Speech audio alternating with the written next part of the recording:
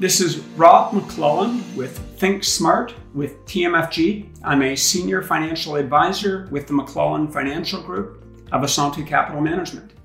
On today's podcast, we're going to be having a special guest, Mr. Darren Form. Darren is a financial advisor with Assante Capital Management. He is out of Saskatoon, Saskatchewan, and he's been an advisor for over 27 years. Darren and I have probably known each other for maybe 25 of those years, having both worked in Assante, and we got to know each other very early on in our careers. So Darren, welcome to today's podcast. Good morning, Rob. Thanks for having me. Glad you're here. So Darren, to get started, I think it's helpful for my audience to sort of understand your background. Before you became a financial advisor, what was life? Where did you grow up? What did you have a career before you were an advisor? Sure. So I'm a small town guy at heart, I guess. I grew up in northeastern Saskatchewan in a small town. Went off to university at the University of Saskatchewan, and upon graduation, I spent some time in the armed forces. My undergrad was criminology, but I've always had an interest in finance. So upon returning from my time in the infantry, I did a deep dive into finance, and that takes me to where I am today. So did you start with Assante, or were you with a firm prior to Assante? Give me sort of how all that happened. Yeah, great question. Back in the late 80s and the early 90s, there was a lot of consolidation in the investment and finance industry. So I was actually part of a precursor to Assante, probably prior to Assante going public. So I spent some time at a couple of really small firms before ending up at what is now a very large national firm. Okay. So I know you're part of almost a super branch where it's yourself and two other advisors as partners.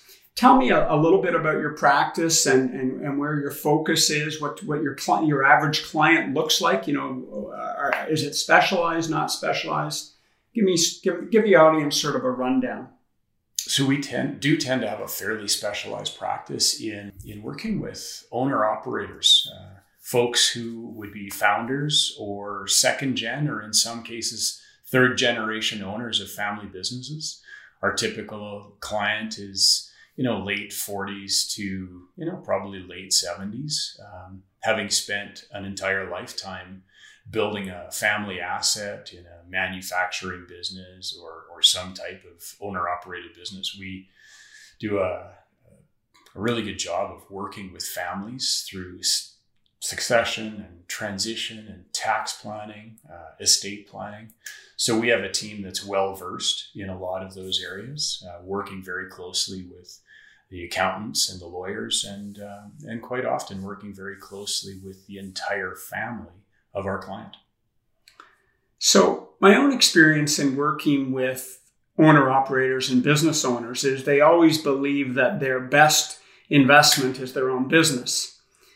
So how do you get them as a group to start saving for retirement? What are some of the strategies there that you use? Yeah, so we would actually hold that exact same consideration. I think that our clients, their best investment is without a doubt their operating company. And we encourage reinvestment back into that operating company, but we also encourage some thoughtful consideration about how that fits into the context of where they are in their life.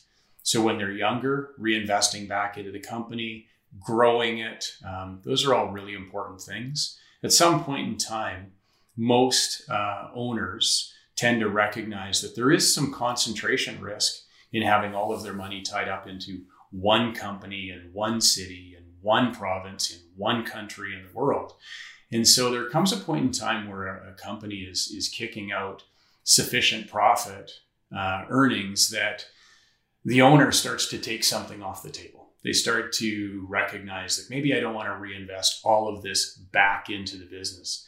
Quite often, that's when we come into the picture to help them to frame a bit of an investment policy, a bit of a framework on what to do with money that is now coming out of the business. Do we talk about adding to their personal real estate portfolio? Do they look at buying the real estate that they're operating out of? Or maybe we actually engage in a discussion about utilizing some of the tax preferred programs that the government has put forward. Things like registered retirement savings plans, tax-free savings accounts, registered education savings plans, or maybe even retaining some of that profit in an investment portfolio right inside their holding company. Great. So lots of different strategies in terms of savings. And I've always found it interesting because a lot of, when you're dealing with some of their accountants, the accountants are all like, take as little income personally as possible. But if you do that, that really hinders what you can put into an RSP account, what you can put into a TFSA, because often they don't have a cash flow. And you can't put those vehicles inside a corporation. So I've always struggled with that myself. Talk a little bit about your thoughts on portfolio management and diversification, and are you active or passive? I know what you are, but tell the audience, what you are and how you got there. Sure, and I think it's a great question because that stems from who we're working with, and most of our clients have the lion's share of their net worth tied up in their operating company. So for them to hand me money to go and buy a handful of publicly traded stocks doesn't seem to achieve that grand purpose of diversifying away from their core asset, their critical asset that is turning out a really high profit margin. Most of the folks that we work with tend to come to us not to make them rich, but to keep them there, right? So they're showing up and saying, I don't need you to make me 20%, but I do need to make sure that it's going to be there for the long haul. And the only way that I can do that is really building a truly globally diversified portfolio that is highly liquid with a fairly predictable source of outcomes over a long period. Right. See, they don't need to hit home runs. They've probably already hit the home run with their business. Now they need to get a bunch of singles and doubles to keep that money growing to one day retire. I love the baseball analogy. Absolutely. What do you do to reduce clients' income taxes? Do you have any specific thing that's specific to what you do with your business owners? Well, I think, there are only so many things that you can do. But if we're doing our job from a planning perspective, we're being very purposeful and intentional about working with their other professional advisors. So we can reduce income taxes through things like RSPs or TFSAs or proper facilitation of retaining assets either in their holding company. Some of the other things that we can do, it comes onto our side, I guess, would be managing portfolios with very low turnover, where we can defer capital gains or where we can examine the dividends in the portfolio and how that's going to affect either their corporate returns or their personal returns. I think the other thing that we do is we engage in a fairly extensive review of current taxes today and taxes in their estate. In some cases, you may not actually want to keep your taxes really low today if that simply means that they're going to be really high in your estate. So a proper plan can help to address a step-by-step review of your tax situation every year, ultimately coming up with a tax strategy that fits the needs of your overall family. So we've got tax liabilities, whether now and in the future. I guess with business owners, where it may be a little different, typically they won't have any group insurance, company insurance. And I know you've done a really good job implementing insurance protection for your clients, whether it's life, disability, critical. Talk to me about how you would start that conversation. How hard do you push the clients on it? And maybe even talk about some of the strategies for estate. Yeah, sure. It's a great question because I think insurance is quite often widely misunderstood. Insurance is simply having something in the background in the event that you need it. If my house burns down and I don't have insurance, I now need to come up with a source of capital to replace my home. I think that it's no different with life insurance. If something happens to me, for example, and my income flow, my cash flow stops to my family, how will they replace it? And if my wife was willing and interested and able to say, listen, I don't need any of your ongoing cash flow, I'll just do it on my own, then maybe I don't actually need insurance. I might take the view that I'd rather my family not have to engage in that behavior. And so I would want to examine whether there is an insurance strategy that supplies future cash flow should it disappear. Inside a business, it's a little bit different because you might be in a scenario where the transaction of shares from one generation to another could trigger insurance. If the business has lots of cash, they don't necessarily need insurance. If the business doesn't have a lot of cash and they're going to need to come up with cash to pay a future income tax bill, and they don't want to sell off hard assets, well, then insurance might be part of the strategy. For me, it's just about providing good plan to understand what's going to happen or what might happen in the future and examining alternatives that may better help to solve the problems. Right. Do you find your clients want to leave a big estate to their children, their beneficiaries? Is that part of the grand plan, or is it all client dependent? Yeah, so I think it's client dependent. I think that, we're all family oriented. We care about the people we're leaving behind. So I guess where I might turn that is, for me, it's the conversation that's most important to find out if somebody wants to leave an estate, a large estate, or if they want to be charitable through their estate. That conversation leads to the plan of action that will help them to achieve that goal. Okay. So we've had a great run in the market for the last year and a half since we had the COVID, correction in March of 2020. And to me, what's been interesting is the market's delivered phenomenal returns, and yet investors are starting to look at all these other investment strategies and options out there. And I'd love to hear your thoughts on, let's start with the big one, cryptocurrencies like Bitcoin. Is this something you would recommend to your clients? Is this something you would purchase yourself? What are your thoughts? I don't know. I find so cryptocurrency, it's a currency, I guess, if we start there, or it could eventually become a currency. I think it's a really interesting idea that we have this frictionless form of potential future cash. I like a lot of it, but I don't have a lot of clients reaching out to me to buy US dollars or lira or, American or rather European dollars or euro.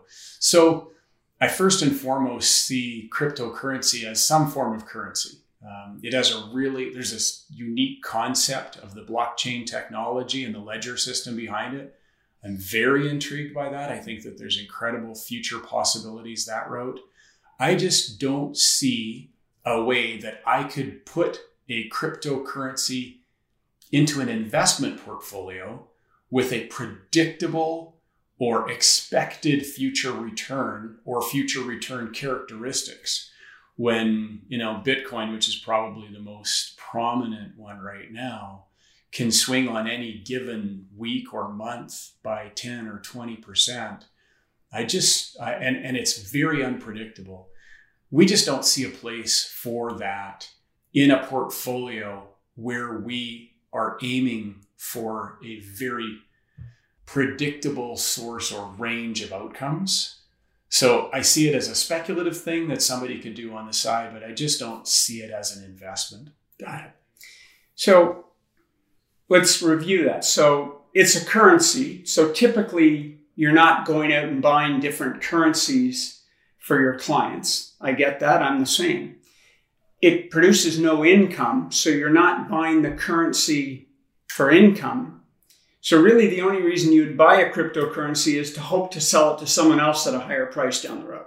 Right, assuming that somebody will be willing to pay more than what you paid for it today. Which is, at the end of the day, speculation. 100%. Okay, SPACs. So special purpose acquisition companies. What are your thoughts on those? So they're going out and they got a 2-year window to go out and buy. So they raise a bunch of money. Let's say they raise $500 million, and they got 2 years to go out and buy companies, hopefully at a discount, but they've got a 2-year window to do that. What are your thoughts on it? Is this something people should be putting their money into? It's a really interesting question. This is a deep question because it wanders into a lot of different spaces, but I'll start with this. Our clients tend to be business owners, which means that they're already exposed to private equity in a big way. So exposing them to further private equity just never fits into our plan. So a SPAC typically doesn't work for a lot of my clients. For that reason alone, we're seeking diversification and predictable outcomes. When I do a deep dive into SPACs, what I find is it's an interesting situation where you're handing over a blank check to somebody to spend your money. The governance requirements, the trust that would take is enormous. So I can't help but wonder if it's driven by a very current set of outcomes and circumstances. And I've always liked the idea of patient money, and right. SPACs are anything but patient money right now. So I think you're chasing a small number of outcomes with a lot of dollars. And any time that demand outstrips supply, it strikes me that it's highly unlikely that you're going to buy anything undervalued. I think you're actually more likely to buy it overvalued. So there's a whole bunch of pieces that come together with a SPAC that it seems to me that it's probably more of a trend, right, than a long-term investment. Play. So we hear about NFTs, non-refundable tokens. What about that? Going to put it in a client portfolio or pass? Yeah, I'll pass. I grew up with what they call chia pets and pet rocks, and I don't see this. This is very much one of those things for me. Got it. Okay, robo-advisors. So they've been out for probably 5-6 years now in this country. Are they having a big impact on your business? No. Okay. I'm a massive fan. I love the idea of a very low cost entry point into a portfolio of financial assets that takes a lot of the heavy lifting off of the investor and places it onto a really intelligent algorithm. So I think for smaller clients with fairly simple situations, the robo concept is wonderful. I think it's going to be a game changer for general RSP, TFSA type work where there's not a lot of planning. Okay. So I think we've covered some of those. We'll probably skip on meme stocks. I'm sure that's not in the lineup either. So tell me about what's the hardest part of your job? What's the hardest part of being a financial advisor for your clients? Complexity is difficult. I think complexity drives a very multi-layered approach to planning. And that's a combination of making sure that husband and wife are on the same page, that we really understand their goals and objectives, that we can work closely with their other advisors, and that we can pull all of that together in a meaningful way that won't be banged around too much by the emotional context of owning a business and contemplating retirement, going through difficult times. COVID showed itself to be a very difficult time for a lot of owners. Staying true to your plan in the middle of those sort of tumultuous circumstances, that can be challenging at times. And so I think sometimes our teams are highly educated and very capable of putting together tax and estate and investment plans. The real hard work is making sure that within the context of the difficulties of a day-to-day, we can stay on track. So let's turn that into what's the best advice that you think you give your clients, that you give it consistently. What is that advice? I think that's the same advice that I would give anybody in any space across the board. Communication. We really need our clients to be open and honest with us about what's important to them, what their fears are, what they want for themselves and for their family. The more honest, the more open, the more that they can communicate with us, the better the job that we can do. And I think that filters down. If they turn that and communicate with their family, the better they understand what their family expectations are. And so I think that communication, when done right in a really open setting, it sets the groundwork for some really good future outcomes. It's interesting you say that. Mike and I did a podcast on what are some of the things that make a great client? And really, communication is one of the keys. If they really communicate what their goals are, what their wishes are, what their expectations are, what's going on in their life, you can do a much better job. I think that's a great point. If you could start over again, start your career over again as a financial advisor, is there anything you would do different? That's a great question. I talk to my kids who are now at an age where they're starting to enter the workforce, and I don't have any regrets, and I think that that's important. I'm glad not to have made such large mistakes in my life that I have regrets, but I've made all kinds of small mistakes. I think it's the making of those small mistakes that accelerated learning for me in certain areas. So if I look back, I'm pretty happy with where things are at. So I have to assume that some of those mistakes led me to where I am today. So I'm glad to have been able to make lots of small mistakes. I'm really happy that I didn't make any big mistakes. And so I think I would encourage, young people coming into the business or young people starting their own business, make lots of small mistakes. That's okay. But do your best to stay within the guardrails of the big mistakes. Be really intentional and purposeful about your life that way.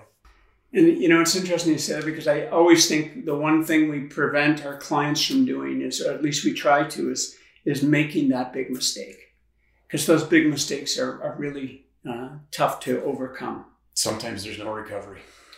So Darren, thanks for joining us today. It was a pleasure to hear what's going on in Saskatoon and in terms of your business. Thank you very much. Thanks, Rob. Really appreciate you having me. You've been a great friend for a long time, and I love what you guys are doing with your podcast and with your team. Thanks for having me. Appreciate it. This is Rob McClellan from the McClellan Financial Group of Asante Capital Management with Think Smart with TMFG.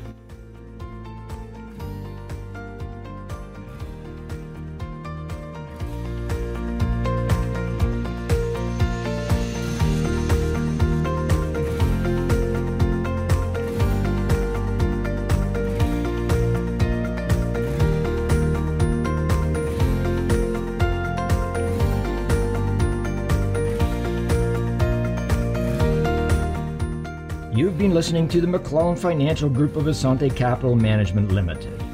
Asante Capital Management Limited is a member of the Canadian Investor Protection Fund and the Investment Industry Regulatory Organization of Canada. Insurance products and services are provided through Asante Estate and Insurance Services Incorporated. This material is provided for general information and is subject to change without notice. Every effort has been made to compile this material from reliable sources. However, no warranty can be made as to its accuracy or completeness. Before acting on any of the previous information, please make sure to see a professional advisor for individual financial advice based on your personal circumstances. The opinions expressed are those of the authors and not necessarily those of Asante Capital Management Limited.